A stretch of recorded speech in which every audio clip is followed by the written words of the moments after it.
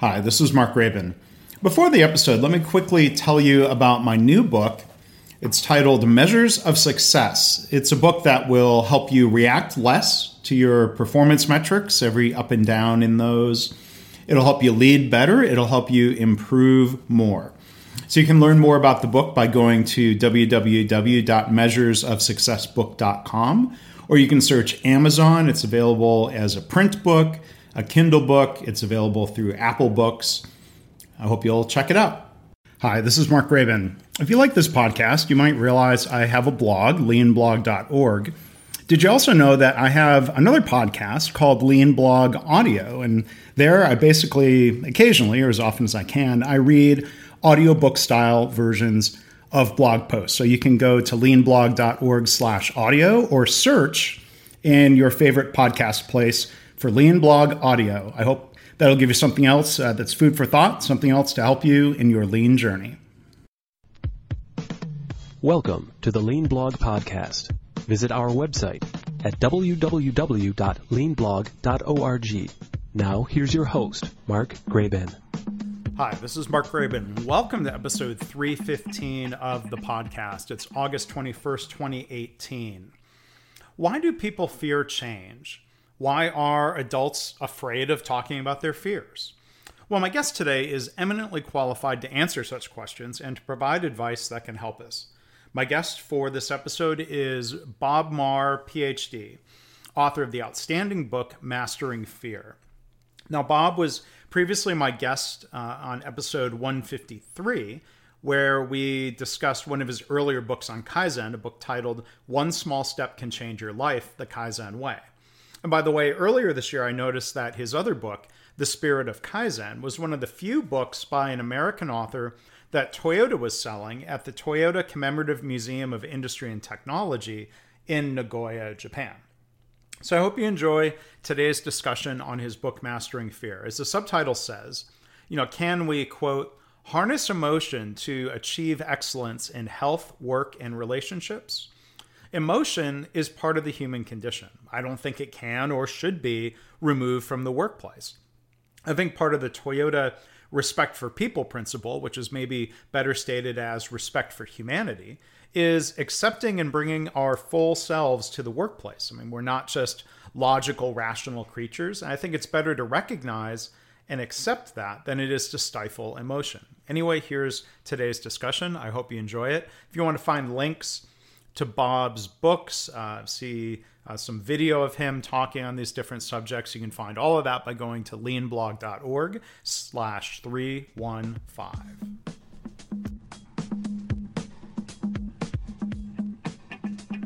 Well, Bob, it's great to talk to you again. Thank you for coming back on the podcast. How are you? Well, I'm doing fine, Mark. It's a pleasure to be back. Well, thank you. And, last time we talked about, really outstanding book, The Spirit of Kaizen.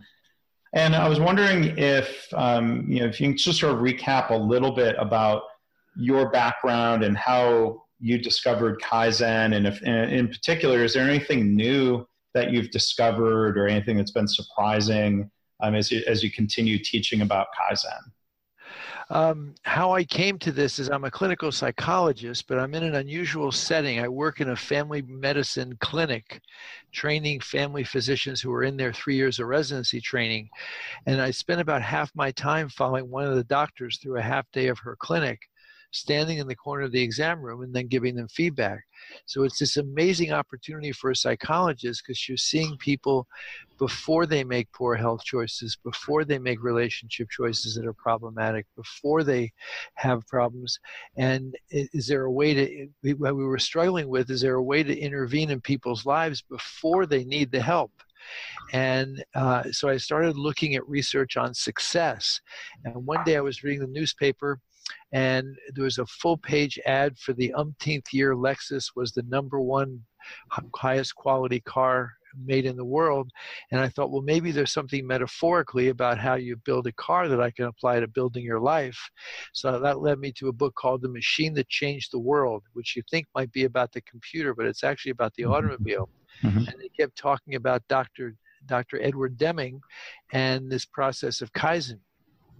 And so as I started researching it, I found that Kaizen, the idea of making extremely small steps to accomplish large goals, had been applied in business, and there were literally hundreds and hundreds of references in Google, but I couldn't see any applications of it in people's personal lives. And that's what led me to look at it, and actually had, long story short, an opportunity to work with Dr. Deming for a week and hear it from him. So that's how I got this idea of small steps. And the other reason why it's often useful in a medical setting or in many settings is Mark Twain said it beautifully when it said, "I'm all for progress, it's change I object to." And so it just seems like it's hard for us to make change. But we found in our studies that if you could break the steps down so small they didn't require self-control, discipline, willpower, people could make those changes. So to go back to your other question about what surprises we've seen, there's a couple. One is in the area of business, because one of the things we cover in both of the Kaizen books is about paying attention to mistakes while they're so small they don't seem to be very consequential or matter, and fix them before they get too big to avoid. The most dramatic and most painful example since the publication of the book is the Deepwater Horizon spill in the Gulf of Mexico. The disaster, there have been over 200 quote small unquote spills at that platform before that fateful night when those 11 people died and the Gulf was poisoned. So paying attention to very, very small mistakes, which the airline industry is very good at doing, but many corporations in their haste to get a product out into the marketplace or to make the quarterly profit ignore. The other dramatic changes in the area of health, something that's been a research project been going on for the last 15 years, is looking at sitting versus standing, because people think exercise means you go to the gym and sweat for 30, 40 minutes. But it turns out that not only walking, but just moving from sitting to standing is extremely important to your health. In fact, the chief cardiologist at the Mayo Clinic found that sitting 6 to 7 hours a day without getting up every hour and just stretching or moving gives you the same cardiac risk as smoking a pack of cigarettes a day. Yeah. So there's all this research now on sitting versus standing. Yeah, and you talk about making changes small, and there might be a situation where somebody wants to try a standing desk and maybe they're afraid to. And correct me if I'm wrong, but like one of my takeaways from your first books, The Spirit of Kaizen, and before that, One Small Step Can Change Your Life, is the idea of starting small. The idea, maybe you can build on this example. If someone thinks, well, I don't think I could stand all day long, well, right. you would recommend, well, maybe try stand 5 minutes at a time and try to work your way from there?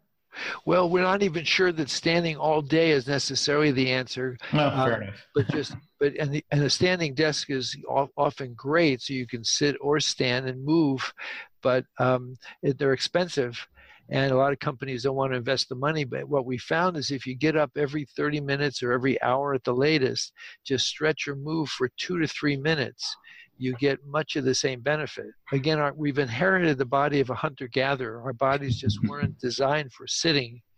And so to just get up and stretch periodically is enough to give you much of the same benefit. Sometimes there's too much of a good thing. So standing all day doesn't necessarily Sure, but and maybe we can tie this into your latest book, Mastering Fear. I mean, if somebody fears this change, I'm going to sit less, however we define that, or I'm going to exercise more. I think there's examples in I forget which of your earlier books about helping somebody get started with exercise, and they were maybe not confident, or they were afraid of this, and there was a Kaizen strategy that would help address that fear, the amygdala and the fight or flight instinct kicking in. That fear is a very natural human response to a situation, right? Yes. So, Please. Go ahead. Sorry. And so often the bigger the demands we make on ourselves, I want to lose all this weight before the summer so I can look nice in a bathing suit. I want to be married by the end of the year. I want to get rich. The bigger the goal, the more it triggers that amygdala, the fear response in the body. So what we found in Kaizen is if you could make the steps ridiculously small, you were building habits and creating change without triggering the amygdala and getting overwhelmed. Yeah. So let's maybe transition and talk about your book, Mastering Fear. What led to that book? And I'm guessing, or a listener might guess, the strategy that involves respect for people or respect for humanity, as Toyota might call it, isn't about lecturing people about you shouldn't be afraid, right? Right. Right. What led me to it was, again, because I'm working in a setting where we see people for annual physicals and we see them for flu shots, here was a chance to intervene in people's lives, but we really didn't have any tools. So what my team and I began doing is collecting what they call prospective studies, where they follow people for 10, 15, 20, sometimes up to 70 years to see who, in spite of adversity and challenge and setbacks, ultimately thrives, not just in their jobs, not just in their health, not just in relationships, all three. And there's over 24 studies that have done that. And one of the most consistent findings is the people in these studies rarely use the word stress or anxiety or nervousness. They talked about being afraid, and couldn't figure out for a while why they'd prefer the word fear to stress. But again, working in a family medicine clinic, we see people of every age, and we realize children never talk about being anxious or stressed. Do you ever hear a small child say they're anxious about the boogeyman? No. And so the reason we think successful people as adults use the word fear is they assume that whenever they're doing something important, fear shows up. They see it as a normal, healthy part of life, not something they have to get angry at or depressed about or blame somebody else about or overeat or drink in order to squelch. Now, what they do with fear is very different than other people, which we can talk about, but they see fear as a normal part of life instead of something that's a disease they have to get rid of. Mm-hmm. And so, yeah, I mean, so what do you think happens then as we age, and whether it's school, workplaces, society? I mean, like what? There's a part of your book where you say, ask somebody, what are you afraid of? And yes. People might find that to be a really awkward question. I mean, why is that? Is it where does that instinct kind of get drummed out of us, if you will? That's a good question. I don't know if I have the answer, but we think happens in most Western cultures is we've banished fear from our conversation. And the two examples I use are one of the ones that you mentioned, that is to see how far we've come from that childlike acceptance of fear. Just go up to go up to another adult at dinner tonight, wait for a pause in the conversation and say, so what are you afraid of?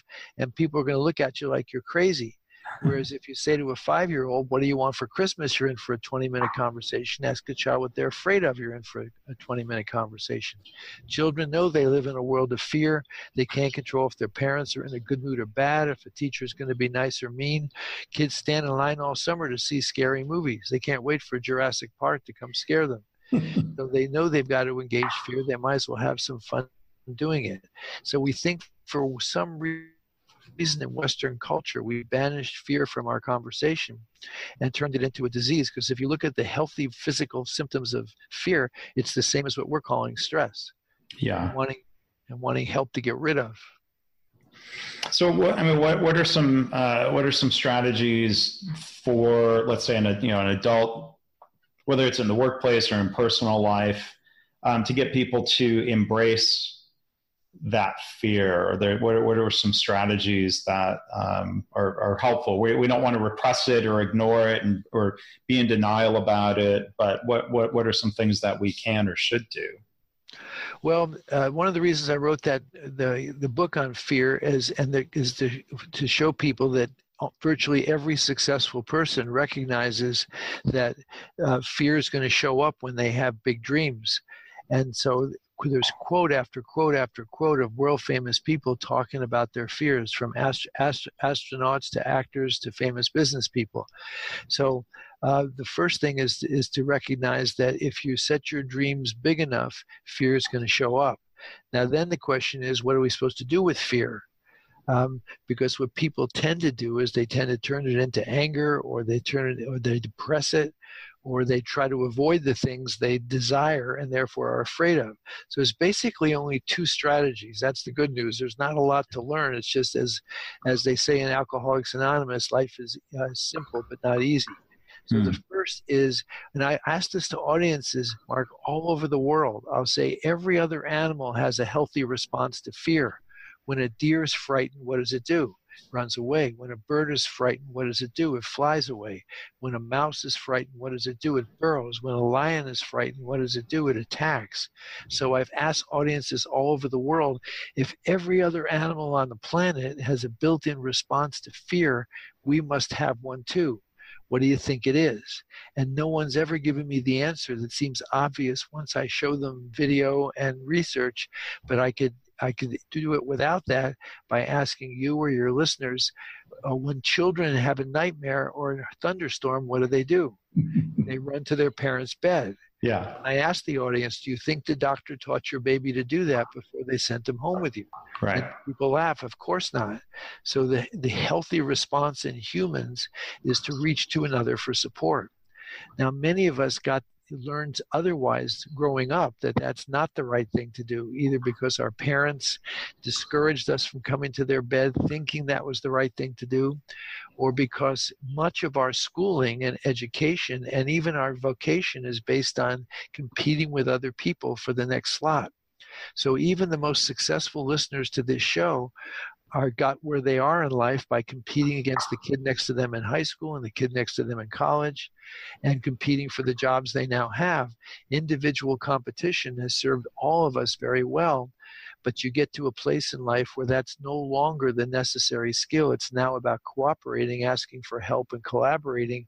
Some people make that shift effortlessly, but many people have trouble learning to ask for help. So that's one skill. The other skill is developing an inner parent that allows you to be nurturing of yourself, because many of us have a harsh inner voice in our heads, and I could try to prove that to you if you like, but that harsh voice, the minute we're in a scary situation, is beating us up, and asking for help is the last thing we want to do. One follow-up, I want to come back. Earlier you mentioned Dr. Deming, if you don't mind coming back to him, and that you had the opportunity to spend time with him. And, Dr. Deming often gets labeled as a statistician, which I think sells him short in terms of his skills and insights. Dr. Deming, I think at one point said, one of the most important thing for a manager is understanding psychology, understanding psychology of the individuals who work for you. So I guess one follow-up question, I imagine he was very much looking to learn from you, from your psychology background, or I'm curious if you have any recollections of, talking about, the psychology of employees in the workplace with him. I met him very late in his life, and he was already doing workshops for 500 people at a time, because much of his life after World War II was spent teaching other countries, namely Japan, about quality. The United States was very late to recognize his gifts and talents. So he and I was in his programs, but didn't have much opportunity to speak with him directly. Oh, okay. Sorry. But was that was an element of what he was teaching and talking about in his famous 4-day seminar, right? What's interesting about that 4-day seminar, and I heard it from so many people the week I was there, is he was talking about Kaizen as it applies to business. He was talking about how you achieve quality. And while these people who were there from Ford and Marriott and other companies were there to learn about how to be more effective in their business, every one of them, including me, said that it changed their personal lives. Because these obviously there's not one place in the brain for business and one for personal. Something that's transformative in terms of creativity and organization and effective management has to apply to being a parent and a spouse and a friend. Mm-hmm. Yeah, and I mean, I see a lot of examples of that. Joe Schwartz and I, when we did our book Healthcare Kaizen, we intentionally put a chapter at the end of stories and examples of people taking Kaizen practice home with them. Yes. And yes. His health system encourages that because they thought the more and more people practice this, they wanted people to share their examples with others because it would be either helpful or inspiring or to give recognition around. I think of people solving problems like, how do I get my kids out the door on time in the morning? Yes. And there was not one magic silver bullet to that, but there were a number of different small clever things that people did, and I think that builds their enthusiasm then to bring it back into the workplace. Exactly. Yes. Yeah. One other question I had, kind of thinking back to Dr. Deming, and your book really had me thinking about this idea, that fear exists. We should embrace it, figure out how to best address it. Dr. Deming always famously talked about eliminating fear. Yeah. And I'm curious your thoughts of reconciling this. I mean, I think maybe it's good advice for managers to stop doing things that introduce more fear into the workplace, that people have enough to be afraid of with their lives and their careers or the project they're working on. But I'm curious to hear your thoughts on that. That's a great question, because the second chapter of one of his books is called Getting Fear Out of the Workplace. Yeah. And what he was addressing was a management style that was very common then and unfortunately still exists in some organizations, where you motivate people by scaring them, by being abusive to them or verbally attacking them in meetings and thinking fear was the motivation. And again, there's just no evidence that works. It tends to crush people. Right. If in a sense, many of his techniques were ways of responding to fear in a creative way. So, for example, he encouraged people to create systems where if you thought there was even the potential of a mistake, that you'd pull the ending cord, the cord in the factory, or be able to take it to your manager. So that you got to deal with mistakes before they got too big. As you know, there was a sign in the Toyota factory, "Fix the problem, not the blame."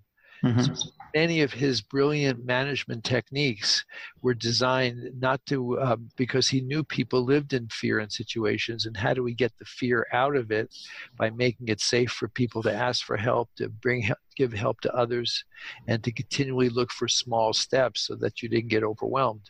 Yeah.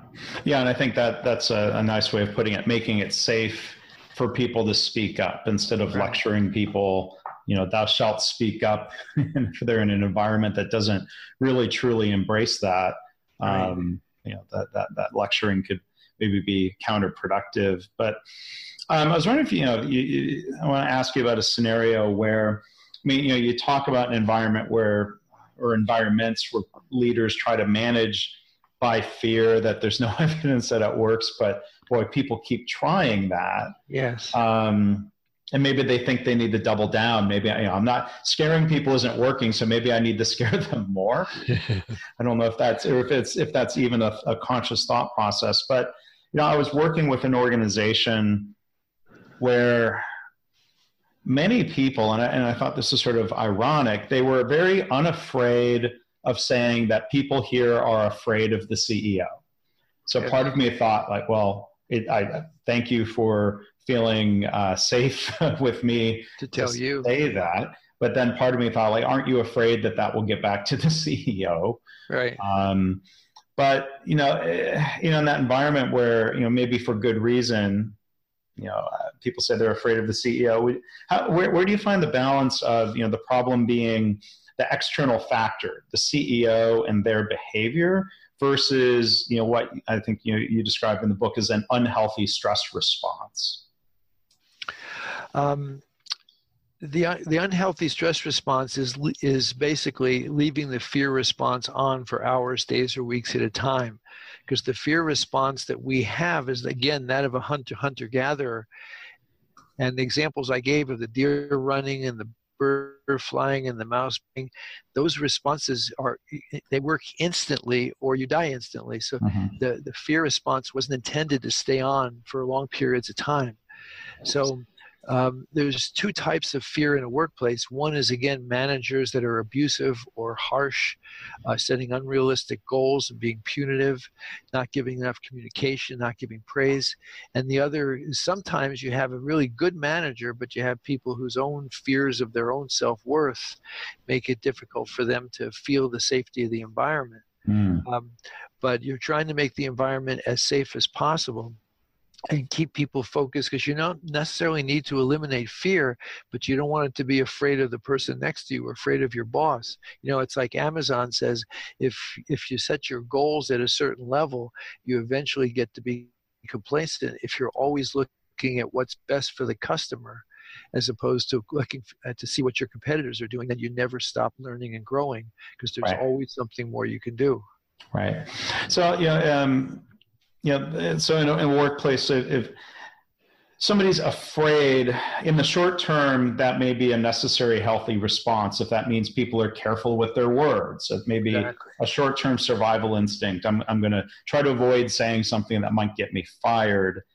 But that response being on for a long time, would an example of that be, outside of that moment, really spending a lot of time thinking about how they're afraid?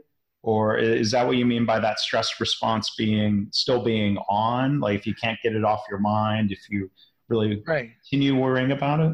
Sure. If you're worrying, if you're thinking about what could possibly go wrong next, if you're dreading going to work or dreading the next meeting, all those things which may be realistic fears, but they compromise your performance and make it even harder for you to meet up to whatever expectations this boss has of you. So one of the ways we try to train people to deal with that fear is to do something that we talk about in the first book, One Small Step. It's a concept called mind sculpture, where if you have a difficult boss who berates people in the meeting and you've got to make a presentation, that for just 15 seconds at a time, you close your eyes, picture yourself giving your presentation with complete confidence and assuredness, seeing your boss in front of you scowling or on their phone, checking emails or whatever your worst fears are. You close your eyes, picture yourselves in that situation, and you continuing to be confident and articulate and poised, and imagine the most abusive response and what you'd want to say, but again, 10 or 15 seconds at a time, several times a day, because again, what the brain decides to store and use is repetition. It's like a commercial. You watch an hour of TV, they show you the same commercial over and over again, knowing they're trying to build the image into your mind. Repetition is the way to do that. So mind sculpture is the best way to prepare for a scary boss that you can't fire and you can't escape. So thinking back to your two strategies, mind sculpture sounds like it's in that category of looking within, that nurturing inner parent, as you call it. Yes. And then, somebody talking to an outside consultant about the fear is a form of turning to somebody else for support in a way. Exactly right. Yes, I suspect that employee may be hoping that without revealing who it is, that this CEO's behavior is going to be confronted by you, the consultant, now that they've taken the courageous step of trusting you and giving you the information. I think they're hoping you'll go to bat for them. So I wanted to talk maybe also about connections between these habits from the book Mastering Fear and Kaizen. Do you think or suppose that there are connections where, let's say, an organization that really embraces Kaizen tends to have leaders who are more comfortable with the idea of talking about fear? That's a great question, and the answer is the more a culture is focused on Kaizen, the less reason there is to have anything to fear, because everyone's coming to work each day trying to figure out what they could do to make the product or process better. So it's a culture of change. People aren't afraid of the next big change, the next big program that's going to be put upon them. The next expensive consultant, they're coming in with news this and new that. That tends to just create fatigue and cynicism. Everyone feels they're participating. So it's actually an antidote to fear. Yeah, and I mean, I guess, maybe in the early days of Kaizen, I hear people express fear of, what if we try something and it doesn't work? Right. And I think there's that classic Kaizen strategy of make the change small. Yes. Which eliminates some of that risk, which might help eliminate some of that fear around worst case scenarios, yes. Making that worst case scenario small, right? Exactly. Yes. If there's a need for a change or a desire for a change, you set up a small pilot study, and maybe more than one pilot if there's two debating ideas about what change needs to take place, and see in this small environment what seems to be working, rather than making wholesale changes and sometimes putting even the organization's health at risk. Mm-hmm. So yeah, making the pilot project small is the way around that. Yeah. There's also a book called The Innovator's Dilemma, which you probably heard of. It looks at these huge successful corporations that essentially got destroyed. And the scenario was always the same. These big organizations were looking for big products to satisfy big customers and big shareholders. And eventually some company comes along with some small idea, too small for the big company to pay attention to, and then leapfrogs over them with a product that's superior and often less expensive. And the only solution that this Harvard professor could think of is you have to set up small skunk work, small projects within these big companies, so that small ideas have a chance to get nurtured. Yeah. Yeah.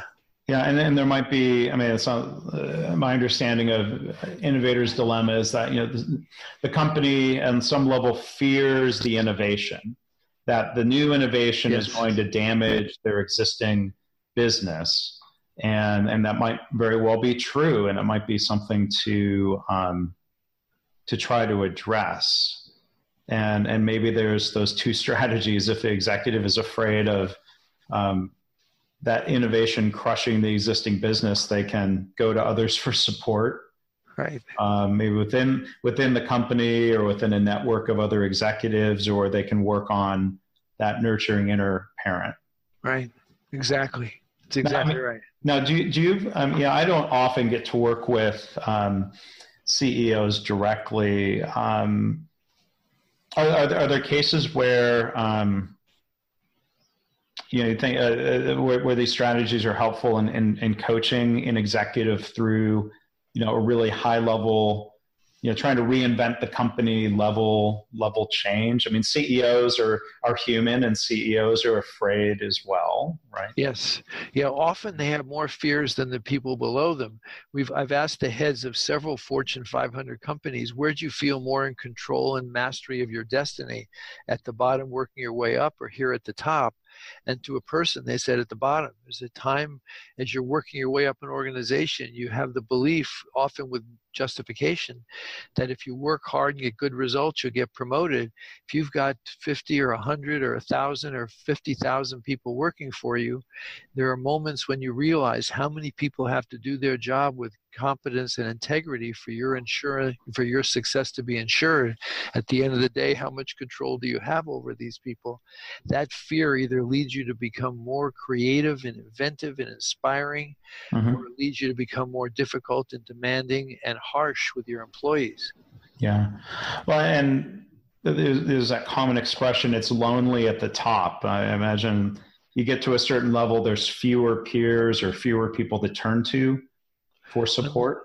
Unless you see reaching for support as a critical part of your agenda as a CEO, in which case you're seeking out different opinions, you're looking for conflict, you're trying to figure out where can I go to learn more, you're having learning lunches with your line employees to get more information.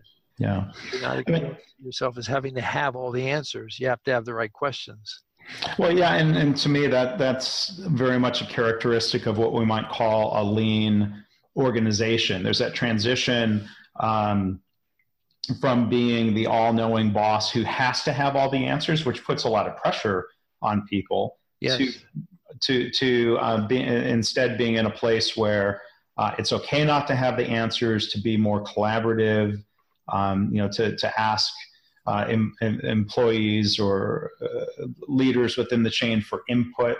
John Toussaint, who was the CEO at ThedaCare, talks about this idea of how it's incredibly freeing to not need to have all the answers anymore, yes, and to try to create a different type of culture. So I imagine that's one of those behaviors that would really cascade through the organization. If a CEO turns to their direct reports for support, I imagine that sets a tone where it's okay then for those leaders to reach out to others for support, and so on. Right? And ask for help. Yes, my favorite example of that is a man named Alan Mulally, who was the chief engineer on the Boeing 777, which was one of the few planes in aviation history that came in under budget and under time.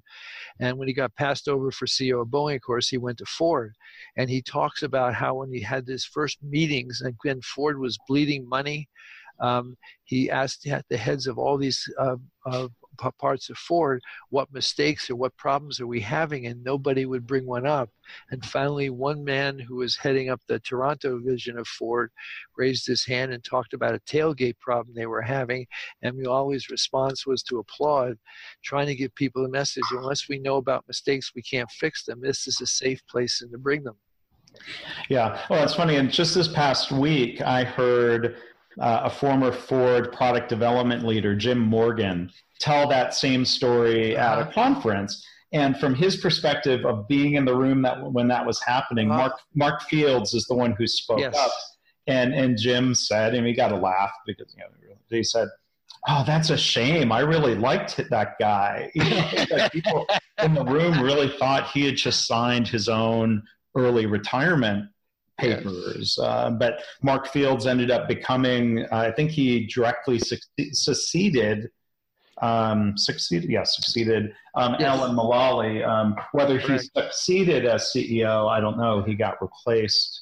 Mark Fields did about a year ago. Alan Mulally was maybe a tough act to follow for a number of reasons. But, I think, within that context of saying, our status on a project or something we're working on, or a status on a metric, to be able to speak up and say it's red, but to reach out for support, maybe, again, seems to be a healthy response to that.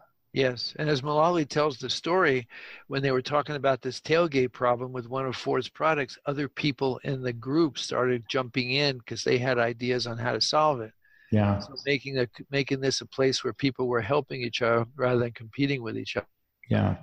Well, and I see that dynamic a lot, instead of being at more of the boardroom, at the front line levels where there's, a huddle or a department meeting about Kaizen. And I love it when you see somebody being willing to speak up with a problem that they don't have an answer for. And then their colleagues, very, collaboratively start jumping in. And, I think, Kaizen, it may start with the spark of an individual, but I think it's quite often in the workplace a team activity, and things that we can do to nurture that are really helpful. Yes. One other topic I was hoping we could touch on here, considering your background, is something I was introduced to 3 or 4 years ago by a social worker I met at a conference, a methodology called motivational interviewing.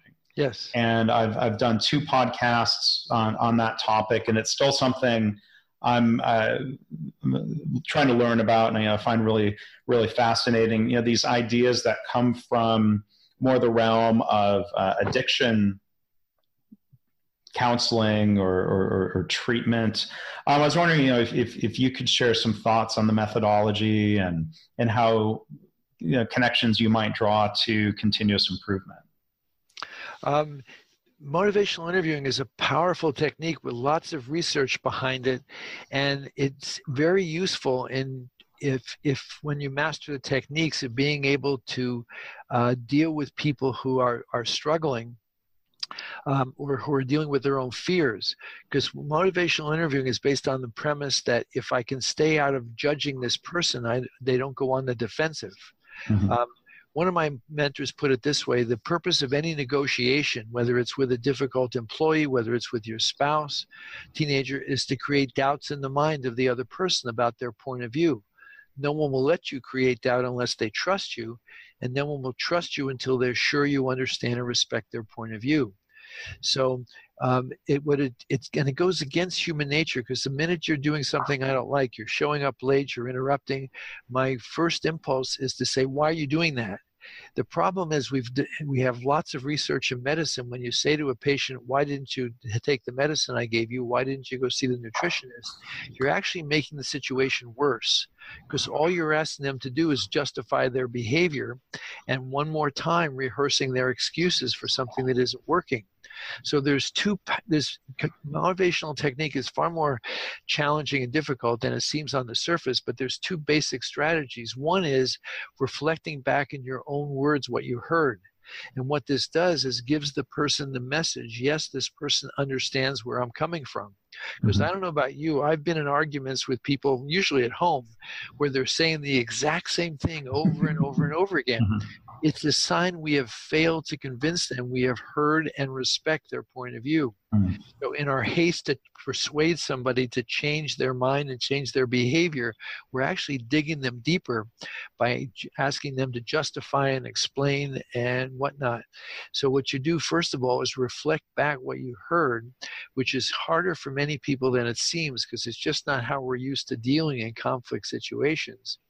And then asking open-ended, curious questions, which is extremely hard for people, technical people, to do, because we're used to asking questions to solve problems. These are questions that you're just designed to understand the person's point of view, in order to help them see what changes they would like to make. And so it seems like it's going to take forever, but it's actually paradoxically faster than if you're just sitting there pounding it into somebody. And particularly in a situation where you have an incredibly talented, gifted employee you don't want to lose, but they're having behaviors that are making it very hard on the team and are destructive. And so telling them this occasionally works, most of the time not. Motivational interviewing is a way of, again, calming their fears, because what you're doing is guiding them along and helping them discover solutions to the problem. And so it's a technique that calms other people's fears and takes the intensity and pressure and judgment out of a conversation. It's extremely challenging for people to learn this, because I just gave a talk last week to a group of engineers, and I said to them, how many of you think you're curious? Everybody raised their hand. And I said, most of you raised your hand because you ask questions all day long, but you're not asking questions just to understand. You're trying to get data to solve a problem. Motivational interviewing, you're just trying to understand the person's point of view. And when I gave them exercises just to practice it, every single one of us fails the first time, because it's just not natural. You can learn it, but it's a powerful technique for getting people to change without you imposing it on them. Yeah. Well, and I think, the one I think consistent theme that comes out of a lot of these approaches, I think your books, and motivational interviewing approach that talks about human behaviors that are natural. I think the connection I would draw again to Lean and the Toyota production system is this idea of respect for people, which I think doesn't just mean I'm treating you with respect, but it's also, I think, the element of I respect your humanity, your human nature. So when you talk about and-on chords or error proofing, I think there's a healthy respect to say people get fatigued, distracted. There are all kinds of reasons people might make a mistake. So we need to try to help. We need to understand that instead of lecturing and saying, hey, be a superhero and don't make a mistake.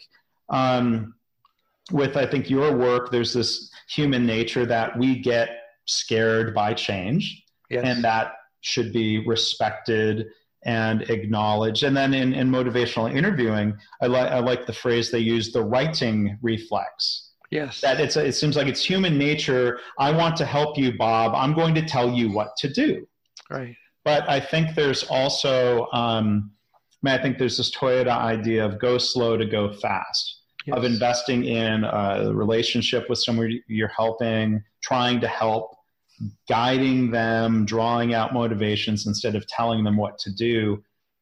That investment of time may lead to faster improvement as a result, right? Yes. Yep. As Toyota says, we build cars and we build people. Yeah. But the question you raised about, or the phrase you used about not triggering someone's defensiveness, which, that defensiveness seems also like a natural human reaction. To think of, a situation, to have a conversation with a CEO who people are afraid of, saying, why are you doing that? Why are you yelling at people? Why have you, whether this was true or just perception, why do you fire people who disagree with you? That's not really going to lead to a helpful conversation. Kind of accusing as opposed to, I'm trying to think what, because I didn't have a chance to have that conversation, unfortunately. Of course. I'm trying to think what a healthy, constructive way of addressing that would be. There's a former Toyota leader, Ron Oslin, who teaches motivational interviewing and frames a lot of this in terms of leaders are addicted to the status quo, and that on some level they might be afraid to say that some of their behaviors are counterproductive, but they may rationalize it in different ways. I need to show people this stuff is serious, or they rationalize giving answers because, well, we don't have time to develop people. But I mean, I guess, at some level, somebody has to be willing to come to the table to even explore the idea that a behavior might be counterproductive to the organization. Well, in motivational interviewing strategy would be, if you had the opportunity to sit down and say, what is your vision for where you want the company to go? What would an ideal employee look like to you? What kind of, how do you want your employees to be looking at you and thinking about you and the organization? Trying to get them to a level where they have some values and aspirations. And then you can once you've established the value or the purpose that they see, and often there's a nobility that is buried, but it's there. Once their vision is clear, then can you share with me how you're treating your employees that you think is helping you get there, or what help you need so that your employees will see you the way you just described? So you're asking them to come up with the dream and asking them to come up with solutions. And then there's another motivational technique I like, where, because it's some people want to change, but they have no idea how to do it. Mm-hmm. So would it be helpful to you if I shared with you some strategies that other successful CEOs I've worked with have found very essential? Yeah. You've asked permission to give them the information. They've said yes. You give them specific information, and then see how does that sound to you? So you're asking permission, mm-hmm. giving them suggestions, and then asking for their feedback is the motivational way of giving specific help. Yeah, because there are times where people will ask, what do you think I should do? And one thing I've tried to practice from motivational interviewing is double checking, if the permission maybe has been clearly been given, but maybe double check that permission to say, here's something that others have done. I want to share that with you, which is different than saying you should do that. You're just sort of maybe presenting an alternative, and to me, motivational interviewing, one key takeaway is that you respect the choice of the person you're helping, that ultimately the choices are theirs, and maybe you can propose choices or help them talk about their motivation for making different choices, and instead of trying to impose your will on them. That doesn't work either, right? Not very easily. No, not when you're working with somebody who's got more power and authority than you, or has been resistant to change. Absolutely. Yeah. Well, there's, I really do recommend for listeners to check out all of the books. I know Spirit of Kaizen, the other book title was One Step at a Time, or One Small Step? One small step can change your life. One Small Step can change your life. Yes.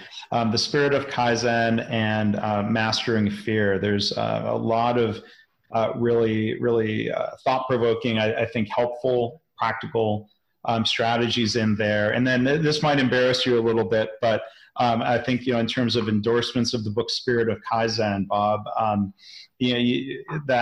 listeners might not know that when I was at the Toyota Visitor Center in Japan, their bookshelf, they sold a lot of books in Japanese, of course. There were a handful of books from Americans in English, and The Spirit of Kaizen was one of those books that Toyota was choosing to sell.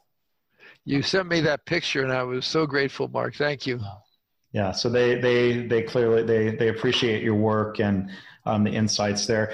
Do you have any other just kind of open-ended question? Any other maybe kind of final thought you might want to share with the listeners?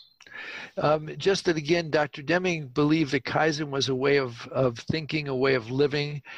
He used to say that it took 3 years for a company to develop a Kaizen culture. And I don't think he was telling the truth, but he knew how impatient a culture we were. And he knew that if you were going to invest in making small steps, that you needed to give it whatever time it was going to take, and not expect instant results that we tend to associate with a good technique. So to be patient with yourself as you're thinking small, because it's the tortoise and the hare. Sometimes the smallest steps are the most powerful and fastest way to get results. Yeah. Well, that's well said. Thank you. Bob, thank you so much for sharing your thoughts, taking questions today. I find it very helpful, gives me a lot to think about on top of the books, which I appreciate very much. Thanks for taking time here today. Thank you, Mark. It's a privilege. Thanks for listening. This has been the Lean Blog Podcast. For Lean news and commentary updated daily, visit www.leanblog.org. If you have any questions or comments about this podcast, email Mark at leanpodcast@gmail.com.